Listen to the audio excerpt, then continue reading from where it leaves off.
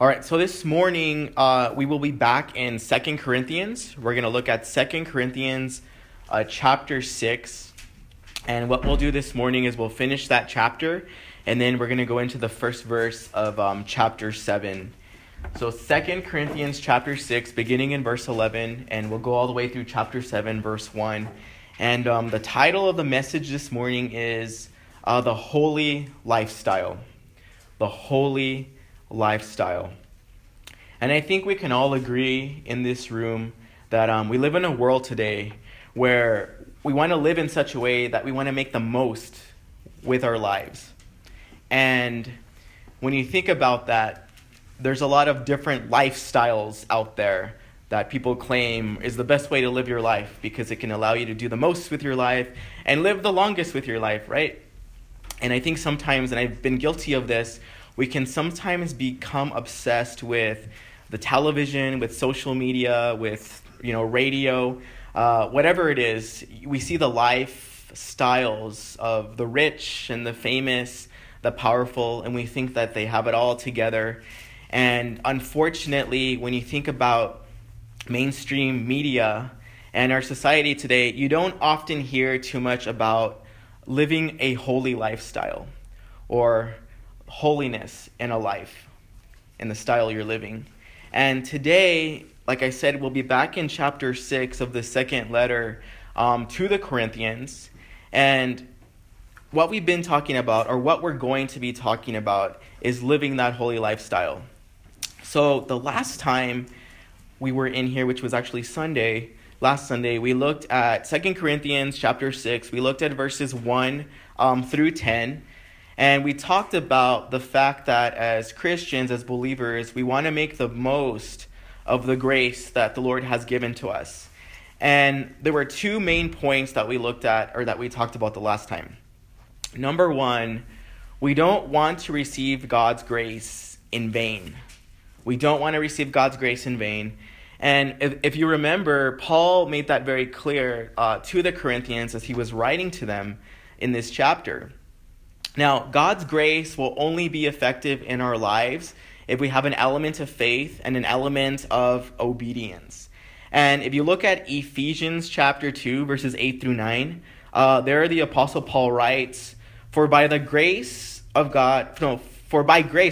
have been saved through faith, and that not of yourselves, it is the gift of God, not of works, lest anyone should boast.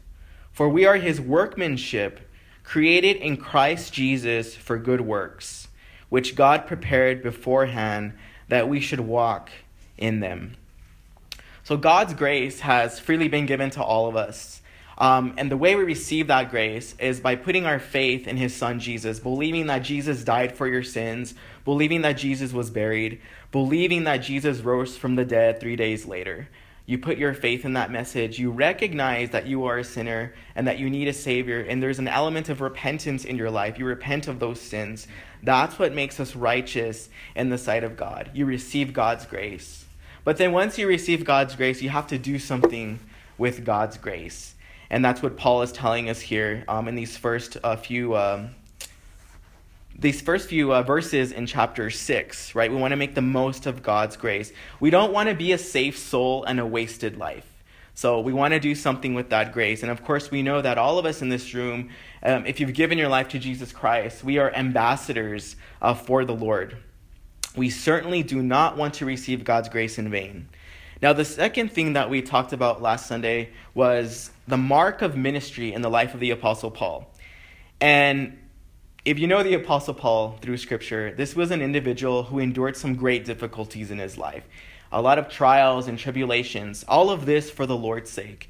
And in a sense here, when you think about the Corinthians, he was kind of going through all of these things for them as well, the people that he was ministering to. Right? He was going through all of these things, and they were helping him grow in the Lord and making him look more like Jesus Christ every single day. And those victories that he had in the Lord were drawing him closer to the Lord and also helping him to be a better minister. And you think about the Corinthians, for example, here. He was a better minister for them because of what the Lord had allowed him to go through. And as you and I, as we go through trials and tribulations and difficulties in our own lives, the victories that we have in Christ Jesus, those are the things that are going to help us look more like Jesus himself, the only living example and representation of God the Father that we have. And also, it's going to help us to be better ministers to the people around us, to our families, to our friends, and it's going to help us walk closer with the Lord. And certainly when we go through times like that, it helps us to make the most of the grace that God has given to us. And I think we can all agree here that in Christ Jesus, certainly the best is yet to come. And every single day we're getting ready for that best that is coming, right? So everything that we go through is for that purpose. So today we're going to focus here on these latter verses of chapter 6, and we're going to talk about living that holy lifestyle. Living a life we are set apart onto the Lord. So before I do that, let me open up in a word of prayer, and then we'll get into the Word of God together. Well, Heavenly Father, we thank you so much for this time together, Lord, in your word. We love your word, Lord, and we seek your word every single day, Lord. We pray this morning that you would speak to us. Lord, I pray that I would decrease, Lord, and that you would increase. Fill this place, fill me, Lord, with your Holy Spirit. And I pray that your word would pierce our hearts. It would become flesh in our lives. It would change us. It would help us, Lord, to look more like your Son. And I pray, Lord, that you just comfort us with your words this morning and just help us, Lord, to continue walking that walk of faith and seeking your face. All these things we ask in Jesus' name this morning. In Jesus' name we pray. Amen. So 2 Corinthians chapter 6, beginning here in verse 11, I'm going to read all the way through verse 1 of chapter 7.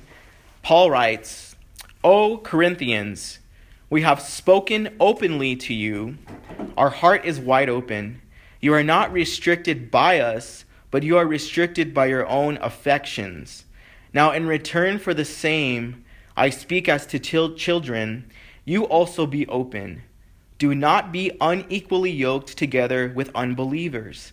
For what fellowship has righteousness with lawlessness?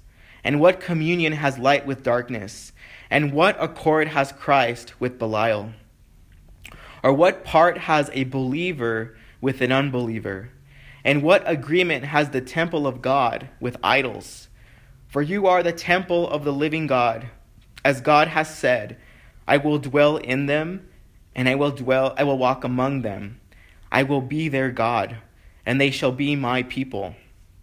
Therefore, come out from among them and be separate, says the Lord. Do not touch what is unclean, and I will receive you. I will be a father to you, and you shall be my sons and daughters, says the Lord Almighty." Chapter 7, verse 1. Therefore, having these promises, beloved, let us cleanse ourselves from all filthiness of the flesh and spirit, perfecting holiness in the fear of God. Amen. So the first thing we're going to see here this morning here in 2 Corinthians chapter 6, the first thing we're going to talk about is living a holy life. Living a holy life. And what we're going to focus on here, we've already spoken of this before, but we're going to look at why the Corinthians were not making the most of the grace that God had given to them. It was the way that they were living. And if you look at verse 11, notice here Paul pleads to them. He says, "O Corinthians, we have spoken openly to you. Our heart is wide open." O Corinthians, what we see is that Paul makes this appeal, this urgent request to the Corinthians. And to me, in this second letter to the Corinthians, it gives me a glimpse of Paul's heart for the people that he was serving. Not just for the Lord, but also for the people that he was serving. Ephesians chapter 4 tells us that we are to speak the truth in love. And certainly, in the case of the Corinthians, Paul loved them enough to correct them. And he did it, in a loving way, right? Paul loved the Corinthians with an open heart, the Word of God tells us here. And he would also speak openly to the Corinthians. He shared with them, if you look at the earlier chapters of this letter, the things that he had to endure for the Lord's sake, the things that he had to endure even for their sakes, as he continued to minister to them, being used by the Lord.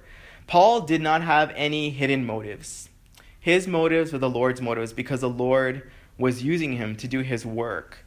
And it reminds me of what we read in the Gospels. In Matthew chapter 12, for example, in verse 34, the Word of God tells us, therefore, out of the abundance of the heart, the mouth speaks. And like I said, we get a glimpse of the heart of the Apostle Paul here through this letter as he pleads to a church body that he had had the privilege to father, that he loved them enough to correct them and to continue correcting them, because this second letter was addressing lingering issues that were not fixed after writing that first letter to the Corinthians. And thinking about this in my life and in the life of a believer, as we continue to grow in the Lord, as we continue growing in our ministries, as we serve the Lord, the Bible tells us in 2 Corinthians chapter 13, there in verse 5, that we need to continuously evaluate ourselves. And we have to check where our hearts are as we walk with the Lord, as we serve the Lord. What are our motives as we serve the Lord? And what I see here reading through the life of the Apostle Paul is clearly his heart and his motives were the ones that the Lord had put on his heart as he continued to endure for the Lord's sake, and also for the Corinthians as he continued to correct them and address the issues that would allow them to be more like Christ. In verse 12, Paul continues and he writes, "You are not restricted by us, but you are restricted by your own affections." Now, Paul's love was not restricted towards the Corinthians. The Corinthians' love towards Paul was very restricted. The Corinthians were not exactly as loving towards Paul as Paul was loving towards them. In fact, when you think about the Corinthians, many of them questioned his apostleship. If you look at the 9th chapter of the first letter to the Corinthians, you see a little bit of that information. And a lot of these people, as we mentioned before, were being led astray because of false teachers that had infiltrated the church there in Corinth. These Judaizers that were mixing law and they were mixing grace. So there was an issue there, obviously, with the Corinthians. Some scholars suggest that because of the first letter that Paul had written to the Corinthians, maybe they were offended by the things that Paul had said to them in the first letter. Remember, if you look at the first letter, Paul was addressing sexual immorality. He was addressing division, abuse of the gifts of the Holy Spirit, just to name a few things. And maybe some of them did not receive that letter quite well. And because of that, they continued to rebel against Paul and didn't exactly show the love to him that he was showing to them. And they were not willing to leave those ways of living. And I think for me personally, as we walk with the Lord, the best place to be corrected is in the church body. Because I think once you leave these four walls, you go into the world, and then if you misrepresent God, it could lead people even further astray. So the best place to be corrected is here within the church. As your brothers and sisters correct you or each other, I think we should receive it with love and with much grace, because the Proverbs tell us that whomever the Lord loves, he's going to correct, whether he does it or he uses an individual to do that. And I think when we receive correction, the world tells us we receive it with caution, and we receive it with hatred, and you get onto social media and you complain about it. But no, when we receive correction in the Lord, we receive it with love and with grace, because that correction is going to help us grow and look more like Jesus Christ. So another thing I want to mention, and we talked about this before too, is that love is not tolerance. If you love someone, you're not just going to sit there and tolerate the things that they are doing outside of Christ. If you love them enough, you're going to have that element of correction. But like I said, in Ephesians chapter 4, we need to speak that truth in love. We don't want to do it in a harsh way or in a bitter way that will cause someone to receive it wrongly or in a wrong way. Verse 13, Paul continues and he says, "Now in return for the same, I speak as to children, you also be open." So Paul, he wanted the Corinthians to have that open relationship with him, which they didn't, most of them. And just as he had displayed this love towards the Corinthians, he wanted the same back to him. He loved them like children, the Word of God says here. And they should have also been displaying the same type of love towards him as a father in faith leading them. Not their heavenly father, but a father figure in faith leading them in this church body. But it was really in the hands of the Corinthians whether they were going to love him or not love him as he loved them. And when I think about this in our walk with the Lord himself has loved us quite openly. When you think about what God the Father did, right? He sent his only begotten Son to this earth. And you think about Jesus, the sacrifice that he made on the cross, that open heart that we have with God the Father and God the Son, and his honesty through his word, because the word is truth. And God has been honest through his word and open to us through his heart. And that's how we want to be. And that's what Paul wanted from the Corinthians, but he wasn't seeing that because of the way they were living. And a good question to ask ourselves, I often ask myself this, is how open am I with the Lord? I mean, first of all, the Lord already knows everything about us, right? He knows everything. He sees everything. But how open am I? Like, he needs to hear it from us. The things that we think are hidden in our lives that are very visible to the Lord, do we share those things with the Lord? Do we confess those things to the Lord?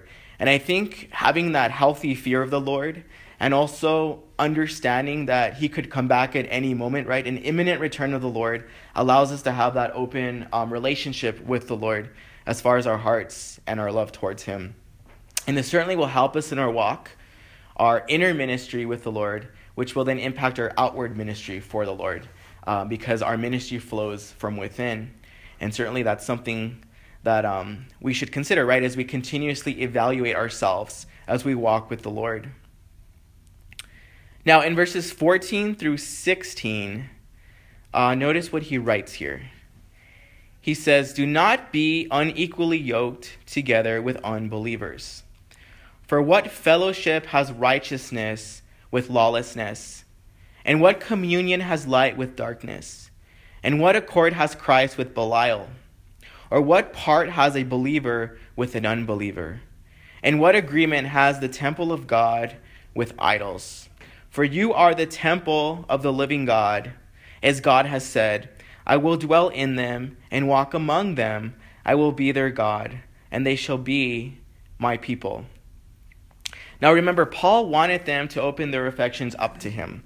And the only way that they could possibly do that was by separating themselves onto the Lord and the world that they love so much. They needed to narrow their love.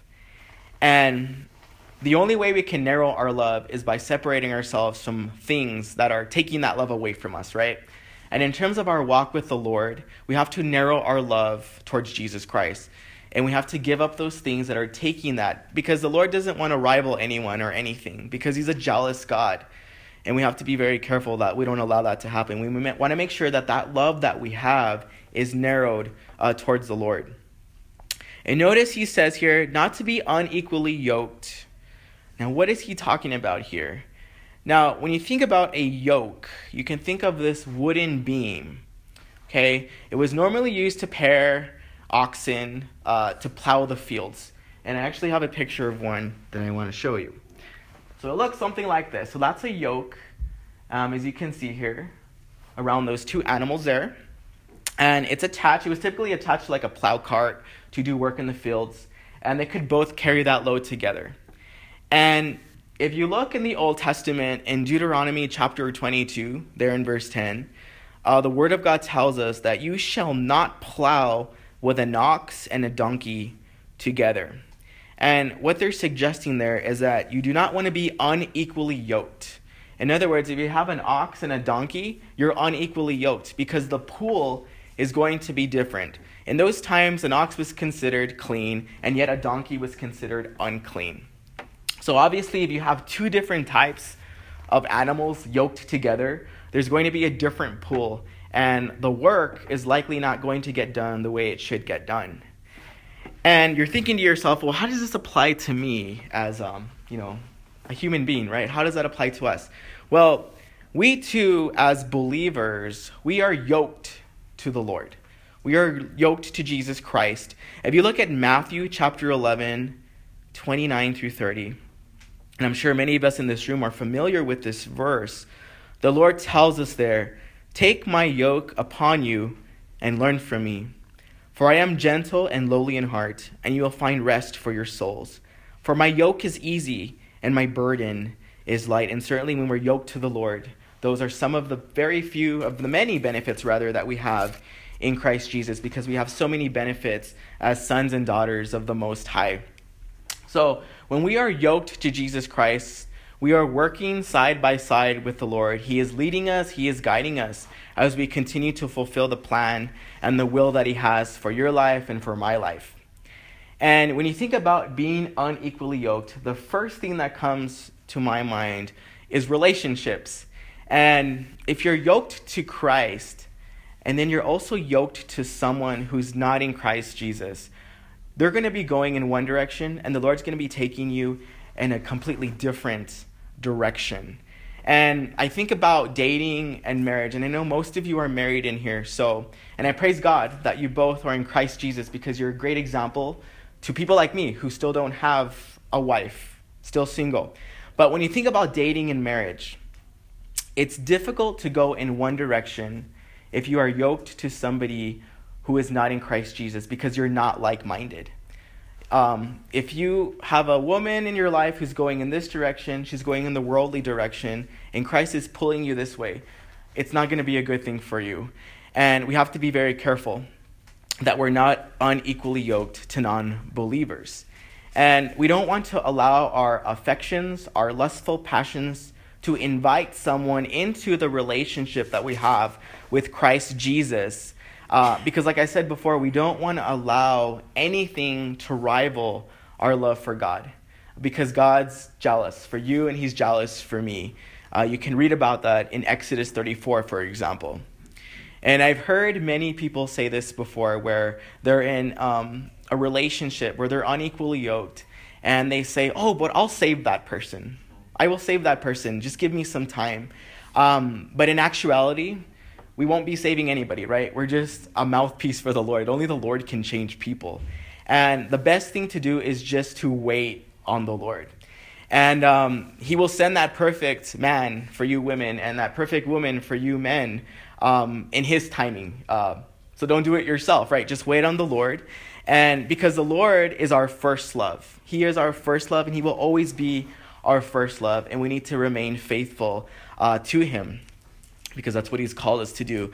And I know personally for me, I pray that the woman the Lord has for me, that she loves Him more than she loves me, and that she's the companion that's going to help me, and that I'm going to be able to lead as we serve the Lord together to accomplish the things that He set me to do. And I don't know where she is, but she's out there somewhere. And I'm praying for her, and I hope she's praying for me as well. So that way, when we do find each other, we can do some great things together for the Lord as He works through us. Also, in terms of like dating, I think a good idea is to date in groups. Try not to find yourself alone with the person that you are with, no matter how faithful you think you are, because nothing good dwells in our flesh. We know that. And we do want to be careful of that. We don't want to allow any type of temptation to be invited into our lives, or that we allow to come in. Another thing is sexual intercourse, right? When you think about sexual intercourse, or you think about that, anything outside of marriage is immoral. Anything outside of marriage is immoral. And if you're unequally yoked to somebody, they're going to have a different mindset about sex than you do in Christ Jesus. And automatically, you're going to be going in completely different directions. And because we are weak in the flesh, that can be a recipe for disaster, I think, if you're in Christ Jesus and you're dating someone who's not in the Lord. And like I said, there's just a completely different mindset there, and we have to be very careful. Because the second we sleep with someone, we become one with that person. And certainly we want to become one with the Lord. And whomever He brings into our lives, we're still one with the Lord because He brought that person in. But if we go outside of our relationship with the Lord and we bring someone into our lives that He has not brought in, then we are no longer one with the Lord, right? We've separated ourselves from the Lord. And if you think of the church there in Corinth, there was a lot of sexual immorality taking place. You can read about that in 1 Corinthians chapter 7, beginning in verse 2, and then also in chapter 5 of the first letter to the Corinthians. A lot of immorality that Paul had to address. We are to love the Lord with all of our heart and all of our might, right? The Word of God tells us. And when we do something like this, we become unequally yoked to another person who's a non-believer, and we do things like that. We become disobedient to the Lord, and we separate ourselves from Him. These bodies, your body, my body, we are the temples of the Holy Spirit. The Holy Spirit lives, has dwelt inside of us, and we don't want to bring idols into the temple of the Holy Spirit by engaging in behavior like that, because it'll weaken us. It'll certainly weaken us. And when I was studying this, it reminded me of Samson and Delilah. If you look back to the book of Judges in the Old Testament, remember Samson fell for Delilah, this Philistine pagan. He had been led astray by his lustful passions. And if you remember Samson, this judge of Israel, right, he had brought vengeance against the Philistines. And these leaders used Delilah to cause him to stumble, right? She deceived him. She took away his strength. His strength was in his hair, remember? And she brought him down. Remember, she cut his hair when he had fallen asleep on her lap. And, of course, he was weakened. If you remember, when his hair was cut because of that sinful action, that thing that he allowed into his life, God had departed from him. And it kind of reminded me of when the glory of God had departed the temple there because of the sins of Israel. And Samson, if you remember, he took that vow at birth, right, of the Nazirite. And if you look at Numbers chapter 6, verses 1 through 20, that gives you a description of what that vow is. But in terms of Samson, he was not to cut his hair, which was part of that vow. And because that happened, because he became weak, and that happened to him, he wasn't able to, the Lord left him, and this happened to him, right? He was weakened by this distraction. And that's why we have to be careful that those passions that we have, those lustful things, that we crucify those things immediately. The thoughts in our minds, the things we hear, the things that we see, we can't let those things fester in our brains for a long time, because then they infiltrate our hearts and then they become actions in our lives. And it's easier said than done, but we have all the resources that we need to do that. We have the Lord, we have the Holy Spirit, we have each other as brothers and sisters in Christ to hold each other accountable. When you think about this action by Samson, Jesus, in his earthly ministry, when Jesus was on this earth, if he would have been overtaken by his emotions, do you think he would have been able to surrender to the will of his Father? Probably not. And I praise God that he didn't do that he was willing to surrender to the will of his Father and not allow his earthly emotions to overtake him. So the relationship we have with the Lord is the most important thing. And anything that we bring into the relationship is going to impact that walk that we have with the Lord. So I know we've been talking about relationships here, but really in essence, when you talk about being unequally yoked, it can apply to anything in your life. Even, for example, like if you start a business with somebody, let's say that person is not in Christ and they have completely different motives than you do for this business. You're unequally yoked. You're going to be going in completely opposite directions, and that can certainly impact your walk and your relationship with the Lord. And that would not be a good type of fellowship. We have to be very careful. Now, when I say, or when the Word of God tells us to separate ourselves from that, we're not suggesting that you separate yourself from sinners, right? We're going to be in the midst of sinners, but we don't want to engage in the behavior that the sinners are engaging in. That's the fellowship part. And I'll talk a little bit more about that, because I know this can be a little bit contradicting. You think, well, that's kind of contradicting. Well, it's not, right? We are to communicate to people that are in sin about Christ, but we are not to engage in the sinful practices that they are engaging in. You don't fellowship in that sense with them, because we're supposed to separate ourselves from darkness, those worldly idols, and separate ourselves onto the Lord, right? You think about Jesus. He was amongst sinners, right? But he didn't engage in their behavior. Like, he didn't collect taxes with the tax collectors, right? He ate with them, he ministered to them, but he didn't rob people, steal money from people. He didn't fellowship with them. He was in the midst of them. He was with them. And as we narrow our love to the Lord, I think those things make more sense to us because we take the focus off of ourselves, our own needs, we put it back onto Jesus. And we recognize when we are in fellowship with people that are not in Christ, whether we're in fellowship with them or we're just in the midst of them, ministering to them. Because we certainly want to make the most of the grace that God has given to us. In verses 15 and 16, so here first in verse 15, he says, "What accord has Christ with Belial?" Now that word Belial there, in the Hebrew, if you look that word up in the concordance, it means worthlessness, it means wickedness, it means the evil one. And certainly there can be no fellowship between Christ and Satan, right? Can there be peace between Christ and Satan? No, there's always going to be something, right? Something going on there. And neither can there be fellowship between a non-believer and a believer. Now, when you think about fellowship, it's like sharing similar values, similar views, interests, experiences. For example, our weekend is going to look different from a non-believer's weekend, right? In many ways. You think to yourself, like I said before, well, this is kind of contradicting, right? We're walking with Christ Jesus. We're supposed to be ambassadors for the Lord, but we're not supposed to fellowship with people. I don't understand. Well, fellowship does not mean that we are in the midst of people. It means that we're not engaging in their sinful behavior or acts. So you can be in the midst of a sinner, but engaging in their behavior, that's what fellowship is. So you can be amongst them, but don't fellowship with them, because a lot of those things that they are engaging in are things that we have left. And it's so easy to fall back into that old way of living. And certainly we don't want to cut the bridges that we've made with people. That way we can continue to channel that gospel message across that bridge and engage with them, right? But we don't want to fellowship with them. So a good question to ask is like, where do I draw the line? Well, when it begins to impact your walk and the walk of people around you, that's where you draw the line, okay? You don't want that to impact your relationship with the Lord as you continue to minister to one another, family members, friends, people that you see on the streets every single day. Now, Paul also writes here in verse 15, he says, "What agreement has the temple of God with idols?" Idols.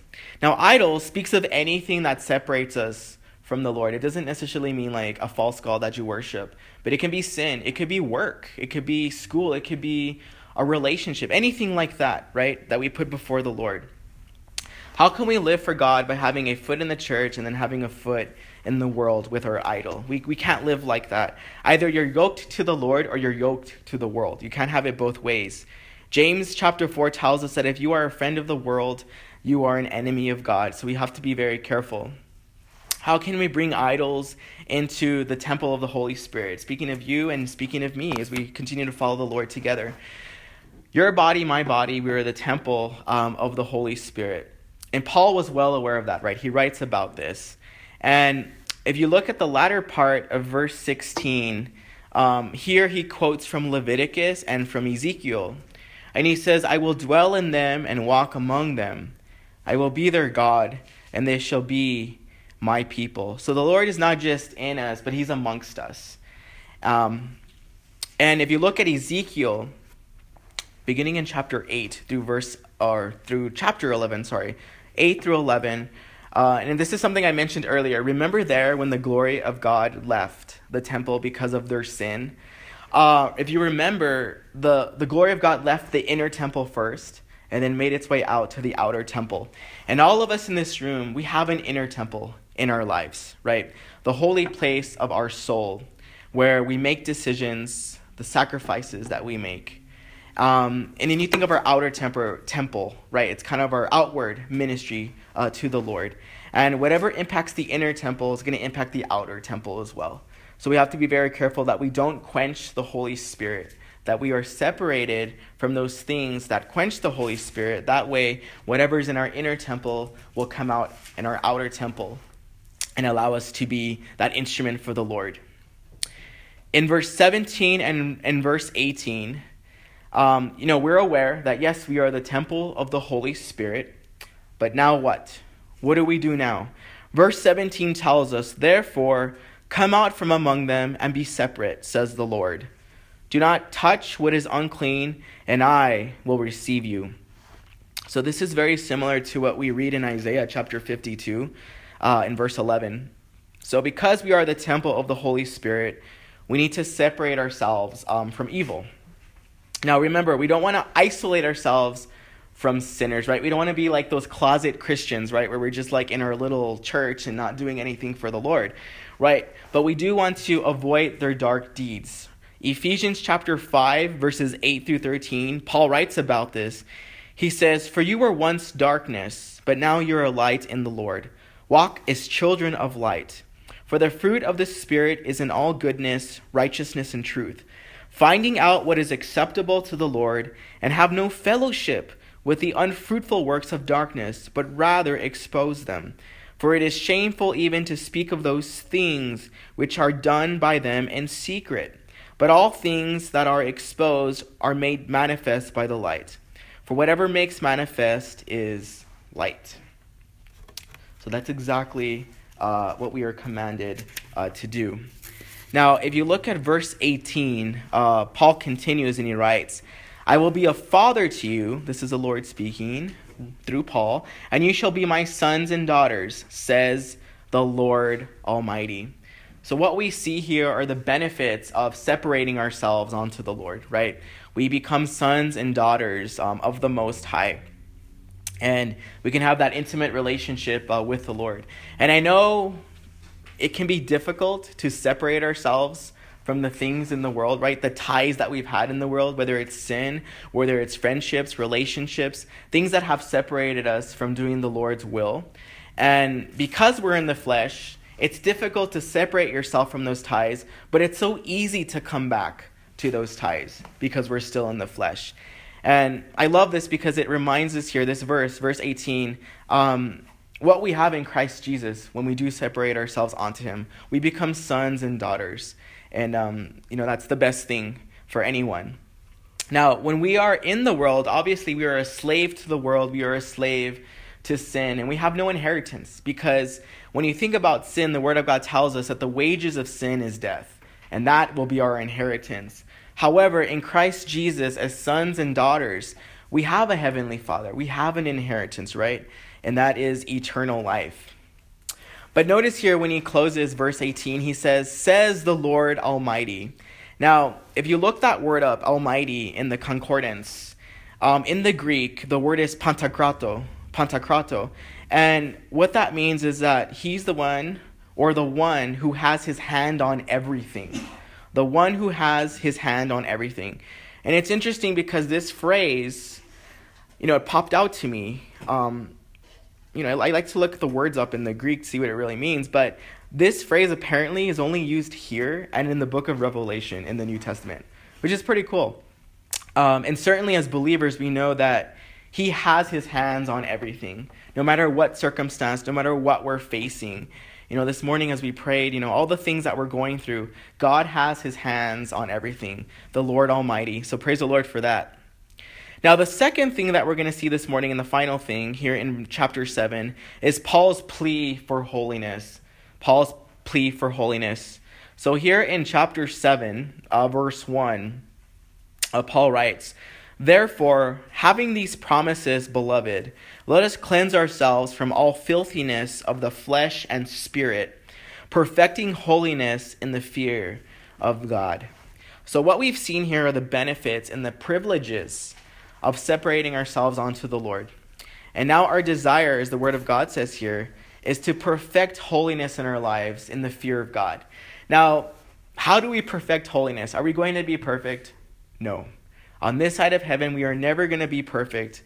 However, we should always desire to be better, right? We're not going to be sinless, but we should desire to sin less. We don't want to settle for mediocreness in our walk with the Lord. Because if you're not growing, then you're not growing, right? You don't want to plateau. You don't want to fall backwards. We need to fight the good fight of faith and continue setting our minds on eternal things. And that will allow us, I truly believe, to continue separating ourselves onto the Lord and living that life that is holy. Because every single day, he's continuing to shape us and to mold us. And we want to live that lifestyle that represents that. So in closing this morning, there were several things that we did talk about. So the first thing we looked at was living a holy life, right? And number one, we need to have an honest and open heart towards God first and foremost, and towards one another as believers, as brothers and sisters in Christ, and towards the people that the Lord has allowed us to minister to or to lead. Now, Paul, as we saw in the text this morning, he had an open heart and an honest heart towards the Corinthians. And unfortunately, most of those Corinthians didn't have the same heart towards Paul. They had different motives at hand. And as Christians, as believers, as we continually evaluate ourselves, we can see where our hearts are and those pieces of dross that the Lord needs to remove from our lives. So we need to continuously evaluate ourselves and ask the Lord to help us evaluate ourselves by helping us to recognize those things that need to be exposed. And as we grow, we need to receive correction with love and with joy, because as people correct us, certainly it's going to help us to be better in the Lord and to make the most of God's grace in our lives.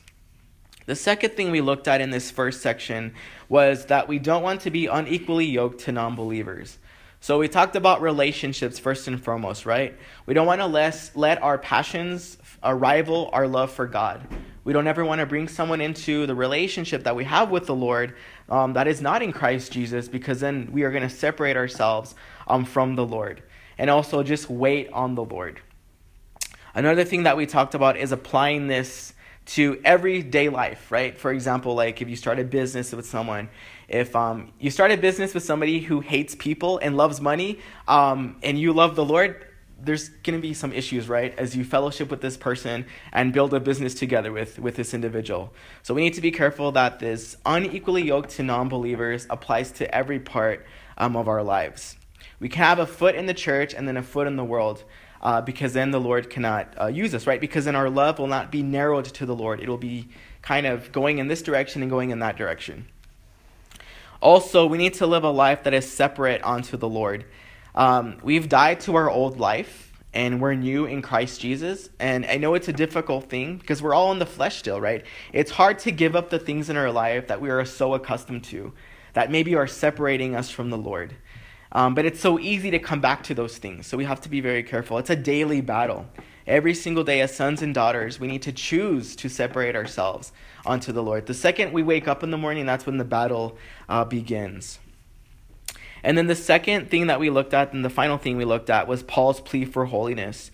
And once again, we need to narrow our love towards Christ and be yoked onto the Lord. And this will allow us to perfect holiness in our lives. And like I said, and like we all understand here, we're never going to be perfect, right? This perfection of holiness is an ongoing process. Every single day, the Lord is perfecting us. He's shaping us. He's molding us. And we're always going to fall short of God's glory every single day. And I praise God that we can just confess our sins to Him and He will forgive us. And we'll try harder the next day, right? By allowing Him to lead us and to guide us. We should desire to sin less, though we're not going to be sinless. Now, I'll close with this verse. In Ephesians chapter 2, verse 10, Paul writes, he says, "For we are His workmanship, created in Christ Jesus for good works, which God prepared beforehand that we should walk in them." So as we continue walking with the Lord, as we continue separating ourselves onto the Lord, we can continue making the most of that grace that God has given to us, and we can live that holy lifestyle in this dark world that we live in. Amen. So let me close in prayer, and then we have one more song up there. Well, Heavenly Father, we thank you so much for your word this morning, Lord. I pray that your word will shape us, it'll mold us, it'll give us a desire, Lord, to continue separating our lives onto you, living that holy lifestyle, Lord, a lifestyle that represents your Son, Jesus. We thank you so much, Lord, for your saving grace. And Lord, we pray this morning, if there's anyone watching or there's anyone here this morning, Lord, that doesn't know you, we pray that you would tug at their heart this morning. And Lord, if they do choose to receive you, Lord, it's very simple, Lord, to receive your grace. All we have to do, Lord, is believe that your Son Jesus died for our sins, that he was buried, and that he rose from the dead 3 days later, Lord. We put our faith in that message. We vocalize that, Lord God. We recognize we are sinners, and we repent of our sin, Lord. And we recognize we need a Savior, which is you, Lord. you find us righteous in your sight, Lord. And I pray this morning, if anyone does that you would just continue to guide them and lead them, Lord. Fill them with your Holy Spirit. Help them to find a church where there is discipleship. Help them to find a church that teaches your word, Lord God. We thank you so much, Lord, for the privilege of knowing you, for the privilege and the honor of being considered sons and daughters of the Most High. We thank you so much, Lord, for the living hope that we have in your Son, Jesus. And this morning, once again, Lord, we want to lift up all the needs of this church body to you, Lord God.